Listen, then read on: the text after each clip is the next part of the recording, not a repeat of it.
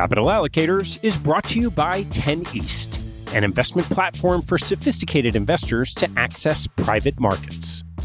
10 East brings benefits of having your own family office without the cost and headaches of doing so.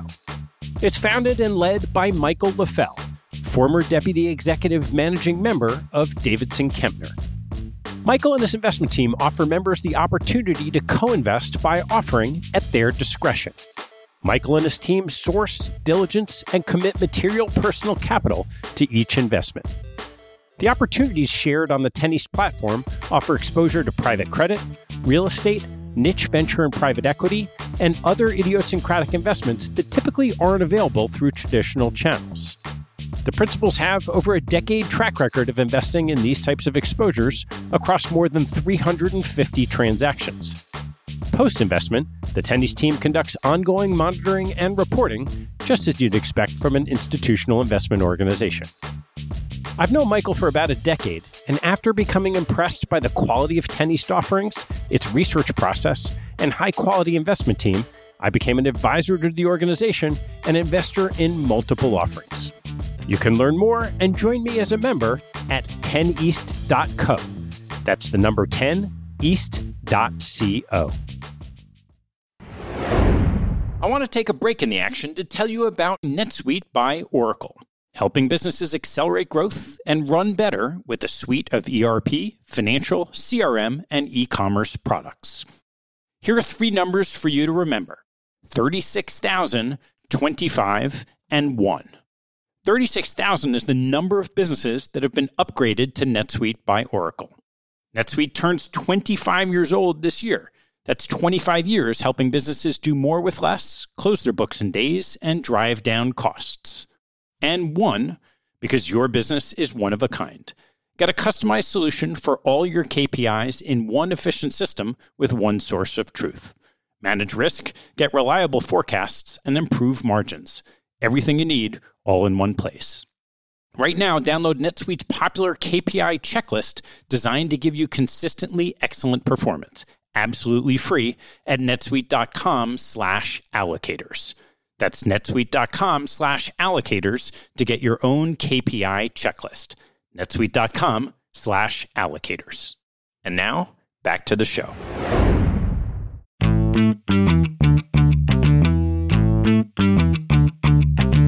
Hello, I'm Ted Seides, and this is Capital Allocators. This show is an open exploration of the people and process behind capital allocation. Through conversations with leaders in the money game, we learn how these holders of the keys to the kingdom allocate their time and their capital. You can keep up to date by visiting capitalallocatorspodcast.com. My guest on today's show, once again, is Annie Duke, decision-making expert, world-famous former poker player, and author of the now bestseller, Thinking in Bets. I had a chance to interview Annie at the Investment Institute's Fall Forum in Chapel Hill, North Carolina, and the live interview follows. Special thanks to Andrea Sigathy and Donna Holly, founders of the Institute, for having Annie and me down for their terrific event. Our conversation covers the challenge of separating signal from noise in making decisions, the formation and confirmation of beliefs, forming decision groups, communicating with teams, and mistakes Annie's advisory clients have made after reading the book. We close with some questions from the audience and end with two great poker stories of how Annie approached being a woman in the male-dominated poker world. Annie's irrepressible brain was on display this time around, covering a few of the same ideas from our last conversation and some new ones with different anecdotes along the way. Please enjoy my second conversation with Annie Duke. Thanks to Andrea and Donna especially for having us here. I'm going to give a very quick intro of Annie. She studied cognitive psychology at Columbia and Penn, which, as you can imagine, is the natural path to becoming a professional poker player. Annie was a dissertation defense away from getting her PhD, got ill, and needed to take a year off. And that led to 1 year sabbatical, trying to make a little bit of money at a poker parlor in Billings, Montana. And 20 years later, she retired. Right. One of the most famous poker players in the world, probably the most recognized television poker player.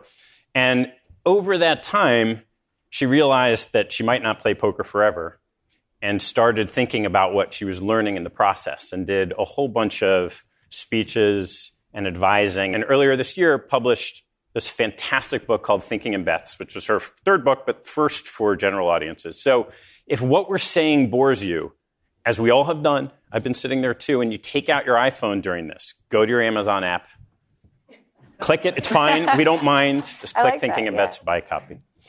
Annie, what was it about poker that led you to start thinking about decision making? Oh gosh, I feel like it's so circular. So what I was studying when I was in graduate school feels, I think, to most people like it was pretty far afield from poker. What I was actually focused on was how children learn their first language. And what you realize when you get at a poker table is actually this is an incredibly similar problem, which makes you think about the similarities kind of across all learning where there's noise. So if you think about the problem for a child trying to learn a language, there's all sorts of noises. The child has to pick the things that are language out of all the noises. So like crinkling papers don't count, right? So that's kind of hard. And if you can pick those out, now you've got to identify the word boundaries and the sentence boundaries. And that's also really hard. And then once you get a word boundary, and then mother says something like DAX, what does DAX mean? Well, does it mean the act of pointing? Does it mean the thing that she's pointing to? Does it mean an aspect of what's being pointed to, like the color, like yellow or soft? Could it be a state of mind, like think? Is it an action? I mean, this is a really hard problem, and it's incredibly noisy, and the feedback isn't great, and kids do it super fast.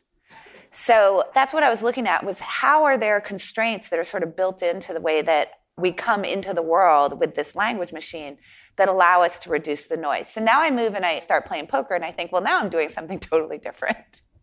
Except that I'm not, because you make these moves, and then you get some feedback, you win or lose the hand, but what does it really mean is the problem, because you can win a hand out of pure luck, you could win it out of skill, you could win it but not have won as much as you should have, for example. You could win but win too much. You could win more than you should have, same thing on the losing side. So it's also incredibly noisy. And so when I was thinking about what are the things that are really causing problems with learning language, which is there's information the kid doesn't know, and then there's sort of luck in terms of what's paired with what, that this seemed like the same problem that was occurring at the poker table, at which point I realized, well, this is really the problem we have as decision makers in life, right? Is that there's a lot of noise between outcomes and feedback. And despite the fact that when I was in graduate school, I was taught that learning occurs when there's lots of feedback tied closely in time to decisions and actions, I realized, well, poker really tells you that's not true, because people don't play poker very well, but there's a lot of feedback. So at some point I realized, well, I've just moved into a much better laboratory actually for studying the kinds of problems that I was interested in graduate school, and sort of took it from there and merged the two together. And how did you start thinking about that difference between noise and signal? So obviously this was something that I was really thinking about when I was thinking about language acquisition, right? Like there's a lot of noise, and there's actual noise because it's language, but what's signal to the child? How are they picking the signal out? So I was kind of thinking about this, just sort of trying to solve the problem for myself for about 8 years. I wasn't really in any kind of explicit way thinking about it in an academic sense. I was thinking about how do I actually learn in this environment and figure out what's what. And then in 2002, I got asked by a hedge fund to come speak to a group of their traders. They were having a retreat for their traders, to come and talk to them about risk. And I said, I don't really want to talk about risk, because I realized what I really want to talk about was this noise problem. And that was the first talk that I gave, was about this noise problem and what it does. That's really where I ended up really thinking very explicitly about the way that this disconnection, this kind of pulling apart, this uncertain relationship between decision quality and outcome quality really gets in the way in so many ways of good decision making. So why do we get things wrong? Gosh, it's such a complicated question, but here's the problem. For any given outcome that you have, trying to work backwards to the quality of the decision is really hard. So most of the time, decision quality is incredibly opaque, particularly in retrospect. We don't really know what the mathematics are. We're working in unknown probabilities, right? So a lot of times it's like ensemble probabilities where it could be going in many different directions. But at any given time that we make a decision, there's lots and lots of possible futures that can occur. But there's only one that actually does occur. right? Trying to figure out what are the probabilities of those futures is actually really hard to do from a prospective standpoint. But once we get into a retrospective stand, meaning that some outcome has already occurred, then we have a huge problem. I talk about it in the book. I call it resulting, which is the term that my group used for it, which is that the result actually casts a huge shadow on our ability to come back in and actually determine what the decision quality is, which is hard on its own. But it's like this very big cognitive shadow, which I think is really built into us. We like things to be very connected. We like things to happen for a reason. We like things to have a causal relationship. We don't like randomness as a species. And so once we know the outcome, it's like we can't go back and kind of reconstruct the decision tree in any kind of real way. And so what ends up happening is we use the outcome quality as too perfect a signal for decision quality as we're trying to kind of work back into that. And I think part of the reason for that in terms of this connection is if you think about from an evolutionary standpoint, what's the punishment for a false negative versus a false positive? And obviously the punishment for a false negative is much bigger. So you're on the savannah, you hear rustling in the grass, you're standing there trying to figure out what that is, and then you die because you get eaten. Or you run away and you might be wrong, but who cares? So the penalty for being wrong isn't so great because you live and your genes pass on. So we have this real tendency to be sort of overfitters. It's easier when you do things prospectively to not do that because you don't have anything to fit it to yet, except your own ideas, which is a whole other problem. But the retrospective problem is particularly problematic because it's not just your own ideas that you're trying to overfit it to, but now you actually have a result that you naturally overfit. What happens with your own ideas? We can think about any decision we make as a bet. My book is called Thinking in Bets, and so this is obviously the premise of it.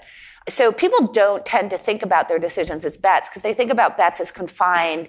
Like they think about it in the traditional way that we use bet. I mean, I go in a casino and I place a bet on like the craps table. But all that a bet is you have some set of limited resources.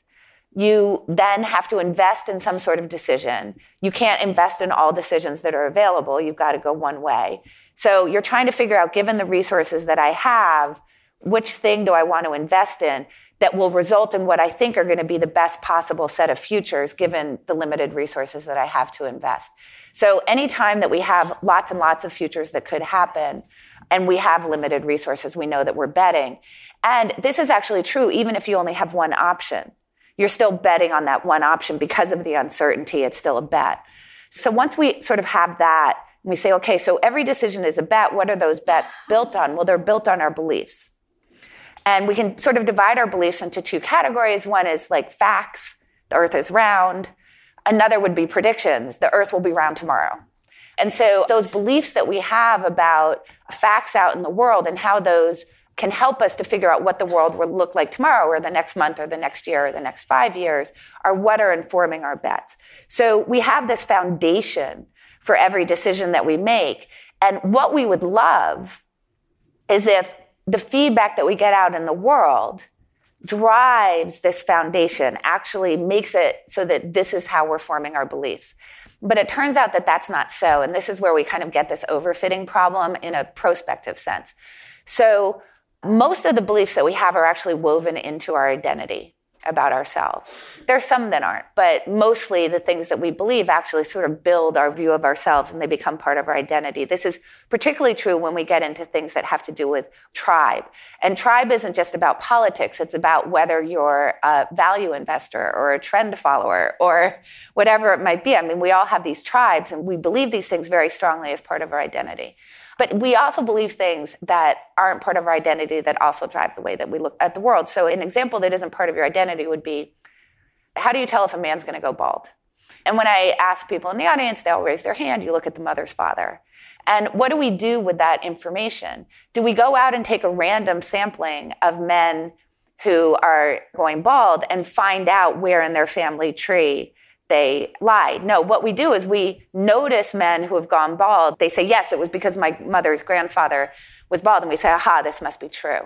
So this becomes this problem of this circularity, that what happens is it's not that the information that we get in the world actually informs our beliefs. It's that we form beliefs in a relatively haphazard way, and then those beliefs actually drive the way we process information.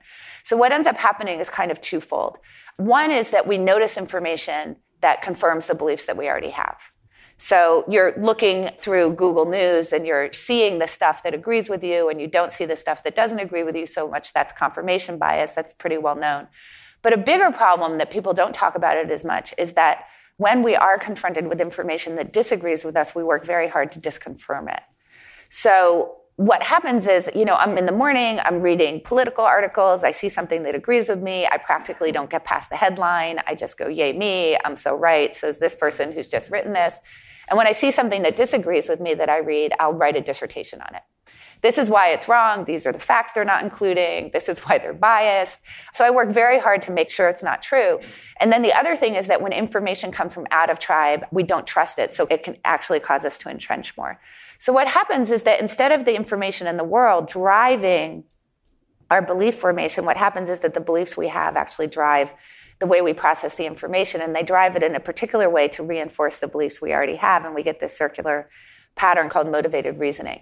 So this is where the prospective problem comes in, is that as we're trying to figure out what are the possible futures that might occur, we have to have a very clear-eyed view about how much luck is in the process, which we try to reduce because we don't like to think about luck. It doesn't feel good to us that we don't have control. But then also the beliefs that we have are going to inform our predictions about the future.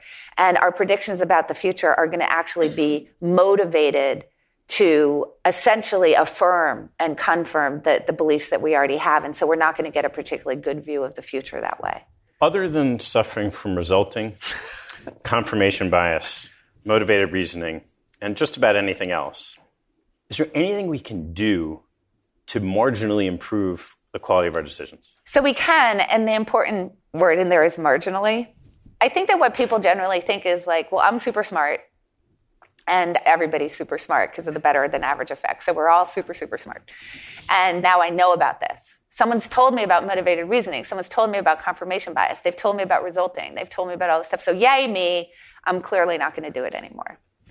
And the answer is, yes, you will. And in fact, it will be worse for you. So I'm just going to give the little bad news before I get to the good news. So there's actually two really good pieces. One's in my book. It's a study by Dan Kahan that showed that people who are really numerate, really good with statistics, for example, being able to work correlational tables that are difficult because the raw numbers kind of point you in the wrong direction, but the correlation points you in the right one. That people are really good with those tables. When you give them tables that have to do with something that is politically motivated for them, like gun control, they're worse. They're better at spinning the data to fit their beliefs because they're better with data. Like, who do you put in a spin room? The dumb guy or the smart guy? No, you put the smart guy so that he can data mine for you. So that's number one. Then there was also one solving syllogisms. So syllogisms have internal logic. They don't have to relate to the real world, but we know that people get tripped up when a syllogism comes to a conclusion that doesn't comport with the real world, like all frogs are blue, and then you fall apart and you can't see the internal logic anymore. So again, they looked at people who actually had degrees in logic. They were really good at it, and they were worse when it didn't comport with their political beliefs. This isn't helping. I know, it's really sad. So being smart actually makes it worse. So that's number one. So don't think that that's going to solve it. I think that that's what's really important. So now here's how we get marginally better. Just survey in the room. How good do you think you all are in this room at spotting when other people are being biased? Really good, right? Right? Because I'm screaming at the television all the time. Okay, so we know that we're very good at spotting it in other people. In fact, we're so good at it that there was a great study that was just done where they had people solve logic problems, and they had to write down their answers to the logic problems and then rate their own answers, which of course they rated quite highly. Then they had them rate other people's solutions to the logic problems. Well, guess what? One of the 5 that they were rating was their own solution, which they had previously rated quite highly. And now when they saw it and they did not know it was their own, they were very critical of it. They wrote the dissertation on why it was so bad. So even when it's our own answer and we think it comes from someone else, we're much better at spotting bias. Okay, so let's use that to our advantage. And I can say, hey, Ted, I can see that you're really biased. And so why don't we make a deal? Because I imagine if I can tell you're really biased, you can probably tell when I'm really biased. So if we make a pact between the two of us, that you're going to watch my bias and I'm going to watch your bias, and now we can form kind of a decision group together where we make rules about what the interaction is supposed to be. You can set me straight, I can set you straight, and now we can have a commitment to essentially reasoning to be accurate versus reasoning to be right. And I like to really make that distinction. Reasoning to be right is I believe things and I want those things to be true. That's just reasoning to be right. Reasoning to be accurate is saying there is some objective truth, and I should be working to build the most accurate model of the objective truth. Because if we go back to the idea of decisions as bet, who wins the bet? The one who has the most accurate model of the objective truth or the one who just thinks they're right? Well, that's an easy answer. So let's make a commitment to do that together and watch each other's back. It's not hard to envision that you start doing that and they can be a little bit emotionally charged, right? You're trying to tell me that something I think is right is wrong. Are there ways of massaging the language so that it's easier to deliver that message? Yeah, so certainly there's some people who have a personality where when I just say, like, you're out of your mind, it's fine. But not everybody's kind of like in that way. So there's a few things you can do. One is you can say, well, I think there's another way to look at it. So notice I haven't in any way invalidated your way to look at it. I'm saying, could you consider this other thing? Let's look at it this other way. And then like we can compare and contrast. And so all these sort of ways that you can do it have to do with not invalidating the thing you said. So another thing you can do is to actually be very future focused. So if you say something that I think is really biased about something that's happened in the past, what I can do is instead of saying, don't you think that's not why that's actually true? Instead, I can say, well, how do you think you could prevent that from happening in the future? Now, notice that in order for you to actually reasonably answer that question, you must go back and look at where you went wrong in the first place, because you can't answer that question without doing that. But I'm not the one making the challenge to you. I'm just asking how you could fix it in the future. So an example with my kids, right? My child would come home and say, oh, I got such a bad grade on that test because the teacher put a bunch of stuff that wasn't on the test. And it was really hard and everybody did really poorly on it. And also he hates me and you can ask anybody in the class. Meanwhile, I saw a lot of 2K being played. So instead of saying to him, hold on a second, I saw you on 2K the whole time, what I say is, oh, that must be really frustrating. How do you think you could do better on the next test? And we'd get to the same place as if I said you were playing a lot of 2K. It's just that we would do it without the confrontation because I would just validate. So think about how do you say yes and, that old improvisation thing of yes and. When you're starting one of these discussion groups, how do you start honing in on these are the observations that I'm going to try to make for you where I see you have a bias when I'm not experienced at doing that yet? One of the things that I really ask for people to do when I'm doing trainings with them is to start to really write down a list for themselves of things that are really good cues that they're probably thinking in a biased way. As an example, whenever you sort of offload to the world, when you're socializing something to the world completely, that's usually a really good example. Actually, I saw something interesting. It was recently an interview with Cliff Asness, and he said this. He said, when the market goes down because of humans panicking, people say the market went down. So that's a really good example of socializing to the world, as if this has nothing to do with people. But when it goes down because of algorithmic trading, people say it was the quant's fault. So that's privatizing to people. So that's a good example of when you see yourself socializing out to the world. That's what my son was doing. It wasn't my fault. It was because the teacher doesn't like me, for example. So I know that for me, that's a really big thing when I listen to that structure and that structure of the language where I know I'm socializing to the world. Another one for me personally is like, oh my gosh, it was so unfair. It feels really unfair. It feels like things like this always happen to me. When I'm speaking in extremes of like 0 or 100%, I'm totally certain, or you're wrong, or I'm right, or I should have seen that coming. That's another good one for me. So anyway, for everybody, it's going to be a different list. So I really ask people to write these things down, and then I would share that with you, and then you would help me to start completing that list. So we would start somewhere where you would say, look, here are the things for me that are really bad things for me to be saying. Here's the type of category where I think that I fall down. Please watch for this, and we're going to share these lists together, and then can you help me add to it? I think that that's always a really good place to start. A lot of the people listening are leaders of their organizations. And yeah, you could form a discussion group. It's probably a great thing to do. How do they go about communicating with their teams in such a way that improves the quality of the decision of the team? Let me give you two of the many, many, many ways that you can do that. The first has to do with really understanding that when you're in a leadership position in particular, there's this problem of contagion that becomes really exacerbated. So contagion is basically this. It's not only that I will try to reason toward my own beliefs. But that if I tell you what my beliefs are, I have infected you with them.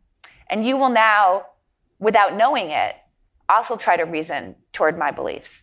So most of us kind of want to be on the same page with the other human beings that we talk to, assuming that you're within tribe. If you're not within tribe, we have the opposite motivation, but then I'm also infecting you in a different way. But let's assume we're in tribe. So given that you want to sort of be on the same page as I am, without knowing it unconsciously, once I've stated my belief, which could be a fact or a prediction, it doesn't matter, you're now going to start to reason toward that. That's a particularly big problem if you're in a leadership position. So when you're trying to get high fidelity advice from your team, it's really important actually that you keep your beliefs to yourself as you're trying to work a decision and allow them to sort of speak freely. That's kind of number one. And it's actually really hard to do. Think about this for yourselves. Like when you share like an opinion piece, like you read an opinion piece in a newspaper and you want to find out what somebody else thinks about it, do you do this or that? Here's A. Hey, Ted, I read this opinion piece. Will you read it? Let me know what you think. And stop. B, hey, I read this opinion piece and I think this, and this about it. I'd love to get your opinion. Will you read it? We all do the second thing because we think that our opinion is somehow really important. It's like an important piece of information. Like I think I'm giving you really valuable data. But in so doing, I've ruined you as a partner in crime because you are now going to read that through the frame of what I've already told you. And we do this in little ways every single day. And as leadership, we have to really be careful about this infection problem. So that's number one is like, keep your beliefs to yourself, keep your predictions to yourself, try to keep your leans to yourself as you're trying to work through decisions or when you're doing a postmortem or whatever it is, let them speak freely. And then the other thing that I would say is that the group will infect each other. So as much as you can give them at first to give you independent advice, the better off you are so that they're not also infecting each other. Because sometimes the more charismatic people in the group will be the bigger infectors or whatever. So that's number one is try to quarantine. And then number two is you have to lead in a way that really allows people to not be afraid of outcomes. And I think this is really hard. I think there's a lot of really bad decision-making that happens in the world because we're really afraid of how it might turn out. And so we're trying to anticipate what's the decision in which I can make the best case for why this isn't my fault. And when we start to reason in that way, our risk profile starts to get really, really distorted because we're not aligned with what the long-term best interest of anything is. We're aligned with what trying to protect ourselves against what the short-term downside might be. And I think that in general, that's sort of a leadership issue. And it's because the problem is that human beings know that people blame them for the way that things go, right? It's kind of going back for this resulting problem. And given that human beings know that you get blamed for that, then essentially you just try to avoid the things you get blamed for. And then all of a sudden you have a salesperson who's closing 100% of their sales. And by the way, if you can't change that, you should fire them, which is counterintuitive. So I think that's another thing is that you really have to communicate in a way to your team that you don't need to be afraid with me, that I care about the quality of the decision, but I'm not as worried about the quality of the outcome, not in the short term. I recognize that if we work together to make good quality decisions, the outcomes will realize. In the investment world, this world of uncertainty, we know that we're going into a decision and we don't know the answer. No, we don't. How do you go about talking about what you do know and you don't know in a way that makes the people on your team more comfortable to fall through the process without the reliance on the outcome? So there's a few things that I think are really helpful in terms of getting people to that place. Thing number one is that as you're trying to work through it, really having people work through what are the possible scenarios and have them start to try to really put probabilities on those. And when they say, well, the probabilities are unknown, you say, fine, but we know it's not the whole range of 0 to 100%. So let's try to create a range on that. And once you do that, what you tell them is, I understand that I'm not asking you to be right.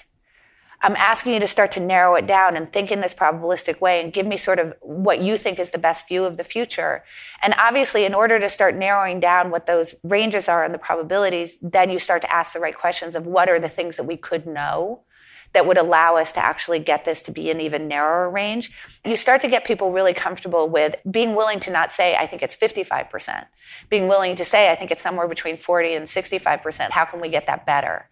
So that's a good way to communicate that process matters to you, because even saying it's 75%, that's an outcome right there that people feel like they're sort of going to be pegged to, and so they're afraid to give you anything at all. I think that's number one. Number two is to allow people to understand that the point is to, again, be accurate, not right. So I think this idea of doing these pre-mortems are really important because it shifts what it means to be a team player into something where you're willing to explore the way that things can go wrong. So there's kind of a pair of exercises that you can do. One is a backcast and one is a pre-mortem. So a backcast would be things are good, right? Or it's a year from now and our portfolio is up 15%. Why do we think that happened? So this is a really natural way for people to think, and now you're sort of working backwards. It gets you out of thinking about just what's right here and thinking a little bit more long-term about what are the things that could have occurred in the last year, and you do that happy exercise. But doing this other exercise, if it's a year from now and our portfolio is down 15%, that's a pre-mortem, and have people actually engage in that exercise allows people to know that you're thinking about the fact that things don't always work out. What matters to us is that we foresee the landscape much more than that we get a good outcome, right? Because we assume that if we foresee the landscape and we go through these exercises and we're willing to do this together, that we're going to end up on the good side of the outcomes much more. And it redefines for people what being a good team player means, because now they get to say, well, we made this mistake and we did this wrong. And then you think about the things that have to do with luck, like the president did such that we don't have control over that. And you start to think about, what do I have control over? What don't I? And that gets you much more focused just on how good of a forecaster are we. And now the outcome you're looking for is good forecasts as opposed to good or bad outcomes. And if you can get people focused on good forecasting as opposed to the quality of the outcome itself, people believe much more that the outcome will come. You've now written the book, and there's the definition of the problem, some prescriptions, and you go out and you start advising organizations who have read the book. What have you found? So it's two things. So when I was writing the book and I was talking about this disconnection between outcomes and decision quality, I was thinking about two problems that come from this. Problem number one is that you can make really, really good decisions and have them not work out. Even if it's 99% of the time it's going to work out, like sometimes that 1% hits. So there was definitely that side of it. But the obverse of that is that you can make really, really terrible decisions and have those work out just fine. I have run red lights in my life by mistake, and I'm alive. Thank you very much. And both of these are really huge problems for learning. Really, really big problems for learning. Because in one case, obviously, you don't want to think that just because it worked out well that I should now go around running red lights. That's pretty bad. I mean, I've actually heard people say, like, I drive better when I'm drunk. It's like, great, because you got home safely once. We all have that. There's so many things in our lives where we think we drive better when we're drunk just because like stuff worked out. So we don't want to have that happen. But what's interesting is that as much as I emphasize that side of the coin, which I think is actually the worst problem, good stuff happened. I think it's because of me solely. I'm just going to repeat all that stuff. And the reason why I think it's a worse problem is, number one, you don't want to repeat it. But number two, when you go down that line, you tend not to explore whether you were like on the tertiary line. Yeah, okay, you had a great result, but maybe you were supposed to have a result that was twice as good. But we leave those things relatively unexamined because we just think we did a great job. I think that's the bigger problem. What people latched onto was the other thing, though. Which isn't surprising given our own bias, that our beliefs and the things that we believe about ourselves and our own decision quality are so wrapped up into our identity. Is it that surprising that people latched onto the, well, I can have bad outcomes and it's not my fault part? Well, I suppose not. I suppose that isn't that surprising because that fits in with reasoning to be right. I thought I had emphasized it enough in the book that I was really, really scared of this other problem. I don't know if I could have emphasized it enough, maybe. And so that I was really surprised about was that particular line of reasoning about what happens when things work out well. And why is that so problematic for learning? And so then what goes along with that is that what I found was that one of the biggest problems that I was seeing was that people who are in finance know this process language. Like they know it really well. Like they understand that you're supposed to speak in process. But when I actually looked at what they were doing, they weren't. They were really just worried about the downside, unexpected downside outcomes. So they would come in, they would say, oh, Annie, we're really process oriented around here, but I'm having this problem because I feel like my desk heads are not managing their risk very well, and I don't understand why, because I tell them I don't care all the time because we're process oriented. And then I would sit in on their meetings and they were all, why did we lose? So I was like, well, what do you think you're telling them? You're telling them you really, really care when you lose. When was the last time you had a meeting about why did you win? The example that I give is like you're a real estate investor and you invest in a property and the appraisal comes in super low and it's just this all hands on deck, what's wrong with our model? But the appraisal comes in super high and it's literally like, yay. And obviously in reality, that's like as big a problem, right? Like if your model is forecasting low, that's as big a problem for your ability to actually allocate your capital in a really smart way as if your forecast is coming in wrong the other way. It's this whole side of the world remains unexamined. So unless you're willing to examine both sides of the world, how can you actually be process oriented, right? Then you're really just outcome oriented with a bunch of process language wrapping around it, which is why I go back to this problem of being smart makes it worse. Because when you're smart, you're really good at wrapping processing language as a pretty package, but what's inside is a pile of bad outcomes when you open the present. It just looks really pretty and it sounds really good and you're really convincing to the people around you, except that you're not actually behaving in that way. It's just that you can spin a better story about how you're process oriented. I'm sure we're going to have a few questions people want to ask. Before we do, I want to give a little pitch for your blog. So first of all, thank you. If you're looking at your phone and you haven't bought the book, you're supposed to do that. Then you should go to annieduke.com. There's a wealth of information, and one of them is Annie's been putting together a weekly blog of things she sees and read where people are consistently making these types of mistakes. And as she said, you find, I read the book, and for about 3 days, I'm thinking incredibly well about my decisions. And then you go back, and I found this to just be a fantastic way of refreshing your mind of, got to remember, every week. Yes, it's a newsletter, and you can just go on there and subscribe to it. So how else are you spending your time then? Well, the newsletter takes a lot of time. So I just sold another book with a third book behind that. So I'm going to be working on a workbook, actually, to help people be able to instantiate some of the lessons in the book. And then another book that's a little bit more on the line of what we just talked about, actually, in terms of this real problem of like, how do we actually get people away from being outcome-driven in their decision-making? Going back to do my PhD with Phil Tetlock, trying to fit that in. It's been slow, but because I'm a little busy. And outside of like my children, which take a lot of my time and other things, I'm doing a ton of this. I do a lot of keynoting, trainings, half-day, full-day trainings, coaching, and consulting. Thanks. Questions? So I would love to spend the last 5 minutes allowing people in the audience to ask you some questions, if that's okay, before we break for lunch. Great. Questions, please raise your hands. Probably everyone in here is invested with either an individual pulling the trigger on whatever investment or a group making a decision. How would you expect those two to be different? I mean, I think intuitively you'd think the individual would have far wider outcomes, either really good, really bad versus a group, but it'd be interesting in your view. So it so completely depends on how the group is constructed. Most groups become individuals on steroids, kind of. You tend to stick with people who agree with you. People don't really like conflict very much. Generally, dissent is not well represented. And so in some ways, a group can actually be worse than an individual if the thought style is confirmatory.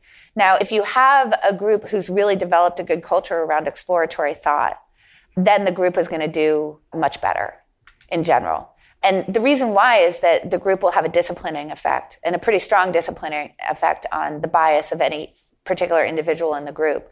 But you have to really query, if you want to understand whether a group is the better choice than a particular individual, you've got to query on what that culture looks like. And you have to be really careful, because you may have someone tell you about how process-oriented they are and how open to dissent they are. I would want to sit in on those meetings and listen to how they actually communicate with each other. Because in reality, it's incredibly hard to actually put into practice. And when you do that, you have a bunch of people who are cheerleading each other, and it actually becomes worse because the individual will tend to have more doubts because they don't feel like they have natural consensus. And so the individual will discipline themselves better than a group will discipline them if the group has a conformatory thought style. So, I would say it's sort of, if you had to rank order, like the worst is a group that has a confirmatory thought style, then would be an individual investing, and then would be a group with an exploratory thought style. I think that we tend to think that putting a group together is just better, and it's not true. It really depends on what the culture of the group is. What you said really resonates with me. I really enjoyed your comments. I'm curious, there's so much talk in executive ranks about being results-oriented. And I'm curious about, when you go out and talk to people, how that language of I'm results-oriented gets in the way of what you're talking about. I think it's one of the worst things that somebody can say. I think that if you say I'm long-term results-oriented, that's totally fine, because we all should all be long-term results-oriented, right? Like, give me 10,000 coin flips, I'll tell you a whole bunch about the coin. But I don't want to know on one result. That's a language that I actually try to get rid of right away, because I think that that's actually directly communicating to people that they really need to defend themselves against the results, but particularly bad results. So I think that when you say results-oriented, you think that you're motivating people to give you good results. And the fact is that you are, but not the right kind. What you're motivating them to do is to choose consensus choices, to stick with the status quo, to choose the lower volatility choice rather than the higher volatility choice, to try to sort of keep the swings low. I actually am hearing it more in terms of, therefore, I'm not process-oriented. It's better to not be process-oriented because I'm results-oriented. Oh, that's really interesting. So generally what you're telling people is that your decision-making is a black box to me. So you are saying I'm not process-oriented. And in fact, what I think goes along with that is very often what you hear from people who are saying I'm results-oriented is that they have a big belief in gut as well. It's this idea of like, well, we can't really open it up to a process because like I have my secret sauce. And so if you ask me why I made the decision I did, it's just because I'm me. And what I really try to get people who are thinking that way to think about is that it's really good to open up the black box, because I'm a big fan of what Feynman said. Like, if you can't explain it to an 8-year-old, you probably don't know what you're talking about. And so when someone says, well, I did it because of my gut, I think it's a cop-out. And what I'll generally say to somebody like that is, well, okay, I know it was your gut, so that's great. And I'm really happy your gut is so good. But wouldn't it be great if the rest of your team could sort of learn from your gut? And so what I then do is I don't challenge that their gut is really good. I just tell them it would be really good if they had to teach it to the rest of their team. Because otherwise what happens is that you're not actually bringing your intuitive choices up to the light of day against a rational process. So I think that those two things go hand in hand, is that they're a big believer in black box decision making. So you have to sort of pull those two things out. The way I do it is like, that's great, but you got to teach them how. And then that will generally get them to start thinking a little bit more about process, but it's tough. We have a group of very experienced women back here, and we, not that there are not others throughout the room, 26% as I counted the roster. But we were talking, as you were talking, about how we are constantly feeling like we're wrong when we're in a group meeting, and we've often been the only woman in the group. Mm-hmm. It's just so consistent, I think, for women in a lot of these meetings. Is there something about we should be aware of in those meetings or try to grab onto, or the way that we were taught to do things? Can we close this by you telling a poker story of how you can take advantage of being a woman? Oh, yeah, sure. That's an interesting way to close it. Sure, absolutely. Okay, so to your point, I think that one of the problems that I have found when I've talked to women, just to give you an idea, in an average poker room, 3% of the people playing are women. Not too many of us. So you're sitting at the table, and by the way, there's no HR department. And there's this real sense, like, as someone says something completely outrageous to you at the table, and you look at the floor person who's supposed to be sort of controlling the game, it's this, well, you can leave. So, all right, okay, I guess I could. So it's this idea like you're here voluntarily, so therefore whatever abuse you're taking, you're choosing.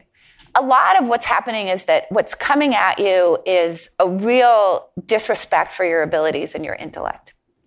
I think that everybody has a need to be liked and respected, but there's a time and a place for that. And when you're sitting across the table from an opponent, it is not in any way, shape, or form to your advantage to prove that you should be liked and respected.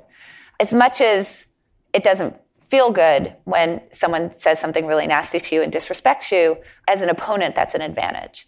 So what I used to try to think about when I was playing was that in terms of the structure that I was sitting in, there wasn't a whole lot that I could do about it, right? Like I couldn't look at the floor man and say, could you make this stop? That wasn't going to happen. And that maybe just by my presence and me being in this world, that maybe the culture would change over time. But that certainly in any given moment, I couldn't do a whole lot to change the culture. So what I started to think about was, well, how can I take the fact that you have this attitude toward me, and not everybody, but a certain subset of the people I was playing against would have this attitude toward me, and how can I actually create agency for myself in that interaction in order to turn that to my advantage? So here's two really simple examples. I know that you think that I'm capable of thinking that's only one level deep. That's as far as my little girl brain will go. So therefore, that must mean that if I'm betting, I probably have a strong hand. And if I'm not, then I probably have a weak hand. And so you're going to give me a relatively one-to-one mapping between my actions and the quality of my cards. So once I know that, I can say, well, you don't think too much of me. That's fine. But because you don't think too much of me, that means I can bluff you all the time, because you're of the opinion that I'm incapable of putting a lot of money in the pot unless I have a very good hand. So that would be a way that I could use that to my advantage. Another example would be there's a certain type of opponent who would consider it a total assault on their masculinity if you were to bluff them. That would be the worst thing that could ever happen to them. And what goes along with that is they want to kind of assert themselves over you all the time as well. So the way that that tends to manifest is that they're highly aggressive of you because they're trying to bluff you all the time. And if you try to bluff them, they call you, because the only way you can stop someone from ever bluffing you is to actually just check them out every single time and not ever fold. And folding to a woman doesn't feel very good to them. So obviously, against somebody like that, well, there's no use in bluffing. But what I know I can do is that I can take my very good hands and I can just bet like way more than I normally would be able to, because you're just going to be what we call looking you up all the time. You're going to want to see my whole cards to make sure I'm not tricking you, because that would not feel good to you.